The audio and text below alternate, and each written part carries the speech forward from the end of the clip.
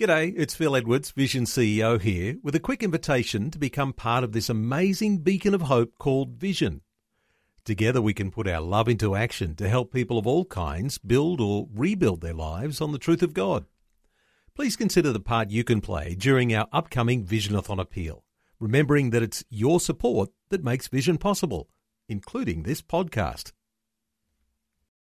Vision Christian Radio is all about connecting faith to life. From inspiring stories about the struggles we all face, to helping you understand the issues going on in the world, to clear and understandable Bible teaching. All peppered with great Christian music, the latest news, and even a few laughs along the way. You're about to experience just a small part of what we do. For the full experience, tune into a Vision Christian Radio FM or AM station near you. Listen online at visionradio.org.au or download our free app. I want to take a little bit of time getting some insights into what is going on behind the borders in Iraq. So much turmoil that we're seeing in the news, Iraq, Syria. Well, Tom Carr from Voice of the Martyrs is only just fresh back from Iraq, where he visited the city of Erbil and has some inside information for us just how Christians in Iraq are coping with the persecution, with the ISIS threat. And Tom joining us now. Hello, Tom. Welcome back to 2020. Hello, Neil. Thank you very much. Great to be back. Tom, it's probably a relief to get back onto Australian soil because I suspect you're on edge every moment that you're on Iraqi soil. What's it like on the ground there? Yeah, it is a relief to be back here. There's a lot of activity in Iraq at the moment, and all the time you just have a sense of everything being right on the edge. It could go either way, so it never feels comfortable, but particularly at the moment, it certainly feels as though things could erupt at any moment. Tom, how does it look in the city of Erbil? And I'm imagining that you might not have been able to travel extensively because of security issues, but where you were there in Iraq just a week ago, what are things like there for Christians and in the general feeling, the atmosphere that there is in that city? Yeah, there are so many layers to what is happening to Christians at the moment in Erbil. So there are different areas that they're living in. Some, particularly if they've been traumatized, displaced through a traumatic event, they stay within camps that have been organized and offer good protection and deal with them, both their psychological and spiritual issues, but also their physical needs and just their life needs. But there are also a number of people who have been displaced just because they had to leave because they knew where they were was dangerous. Now they're typically renting, and it's hard for them to work because people outside Kurdistan speak Arabic and people inside Kurdistan speak Kurdish. The Arabic Christians have a hard time working in Kurdistan and making a living, although they can get some jobs, so they get enough to rent extremely small, modest rooms and enough to have a modest amount of food each day. They are living in desperate poverty, and I know while I was there it was below zero. There's a little bit of snow around, and these people are living in just brick rooms without windows, without doors, and they're absolutely freezing. And you know, it's a terrible, tough life for them. Tom, single out the Christians for a moment. We know that the work of Voice of the Martyrs is about supporting those who are persecuted as Christians. In that area that you were in northern Iraq, is there any hope? Do they have a sense of optimism from the Christian community when they gather together? What sort of atmosphere is there in the gathering? The common thing with all the groups that we met this time, their goal is to leave, is to get out of Iraq altogether and try to get into Europe. So the people that I met with are waiting for the weather to be favorable, which I think will be May, and they're expecting tens of thousands of families to, when May comes, to start walking. So they'll take a couple of weeks to walk, and they've got to go off-road because they can't be seen on the road. So they'll be walking to southern Turkey. Some will try to go straight up into southern Europe, and others will go across to the west of Turkey and try to travel by water to maybe Greece. But the common thing amongst all of them is that if they're healthy enough to walk, they want to get out of Kurdistan and get out of Iraq as fast as they can. So it's a matter of just battening down for the winter, seeing through the freezing cold until such a time as there's an ability to actually make their way out because they can't take it anymore. Yeah, that's correct. And there really is, they see no future for themselves in Iraq. The government is dividing sort of governorates between Sunni Muslims, the Shias, and the Kurdish. So the Arabic Christians feel that there is just nothing for Iraq to offer them. They don't have a place here anymore. And they don't even feel a sense of nostalgia about it. They feel terribly betrayed and just do not want to be there anymore. Tom Carr is the General Manager of Voice of the Martyrs, a ministry to persecuted Christians. Tom Carr, just back from Iraq. We're getting some perspectives on just how Christians are coping with the circumstances. Tom, stay around. We'll continue our conversation in just a few moments. We're getting some insights into northern Iraq. Tom Carr, who's the General Manager of Voice of the Martyrs, which is just a wonderful ministry to persecuted Christians around the world. But there is a focus on the Middle East and into Iraq at this time. Tom, fresh back from Iraq, we're getting some insights. Tom, you mentioned that the cities are really doing it tough because it's overflowing in the cities, and you were in the city of Erbil, where cities are overflowing because people have moved from their rural centres and they have converged on the city, perhaps looking for some way to survive a bitterly cold winter. That puts a lot of pressure on the cities. It does indeed. The cities are overflowing with people who have these needs. In one sense, some people are happy because they're able to rent out parts of their houses or a room or a garage or anywhere they can. Others, there are big operations that are setting up housing for displaced people, and not just Christians.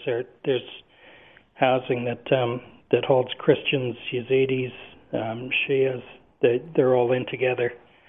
But yeah, the city is absolutely bursting at the seams. This is Erbil, where it's a little bit more peaceful, but the word on the ground was that in Baghdad, ISIS are about to start painting the ends on the buildings of Christians, like they did at the start of the whole situation, and try to use that to drive them out. So there's a real sense of fear about it all. Tom, just explain for us what that N is all about, that ISIS writes on the doors of Christians. Explain to us how that works and just how fearful people will be if they are marked in that way. Yeah, well, the N gives them the choice to either get out. It stands for Nazarene, some people say. It basically identifies buildings as having Christians in them. So ISIS used that to tell the occupants that they can either pay a tax to stay there, or they can leave, or they can be killed. Now, we know that if they pay the tax, the next day their choices are either to leave or be killed. So people tend to take that option off the table straight away. But what it means is that they have been identified as Christians by ISIS, and something terribly bad is about to happen. So if people come home and see the N painted on their house, that's it. They grab their keys and off they go. There's no question. There's no trying to stay and fight. It's it's over for them and they have to move out. Tell me, Tom, about the work of Voice of the Martyrs. When you have got such a drastic situation as you've got there in northern Iraq, and we're talking about the city of Erbil as well, and of course Erbil considered Iraqi Kurdistan. When you are ministering to people, how do you comfort those who are in such distress? What sort of difference does it make that you turn up from Australia and that you're trying to offer some sort of support? How do people receive you? It's an interesting one. There is a degree of comfort in them knowing that people around the world are in support of them. Unfortunately, that support, while it may help them momentarily, isn't going to sustain them for life. So they're always more than happy to see us and talk to us and share with us. But the common theme this time, which I haven't had before, is that people that are trapped at the moment in Kurdistan are asking us not to worry as much about funding them where they are or trying to supply them new infrastructure or anything. They're asking us to prepare homes for them in other countries. So they're saying, when you go back to Australia, petition your government and be an advocate for us and try to get a safe passage to anywhere where we can live our lives, because that place is not here. And that's where they feel the most hurt, is that they can try to leave, but nobody wants to take them. That's the perception. And you know, looking at our press, you often have to agree that that's a fair perception. From what I hear as you communicate those things, Tom, is that people have either lost heart or are rapidly losing heart and giving up hope of maintaining their existence there in Iraq. Of course, it would be a tragic loss, wouldn't it, because of the rich Christian history in Iraq and with the Kurds. Can you recount for us just what sort of a loss it would be if those people do, in fact, leave their homeland? Yeah, it would be absolutely enormous. And what we heard while we were there is that they believe there were about at this time last year there were just over 1.5 million Christians. They expect that it now is somewhere around 200,000. So they're leaving in droves, and of the 200,000, they see the majority of those about to leave with this when the weather turns. So there is literally just a remnant of the faithful left in Iraq, and once they're gone, it's impossible to see that that population will ever return, or that the faith will ever be built up in the way that it was. And to people in Iraq, you know, their faith is the absolute cornerstone of their lives. They have remained faithful throughout this horrible situation. But once that is wiped out of the country, and they feel that it's being wiped out because they're not getting the support of the coalition or of the government or of anyone else.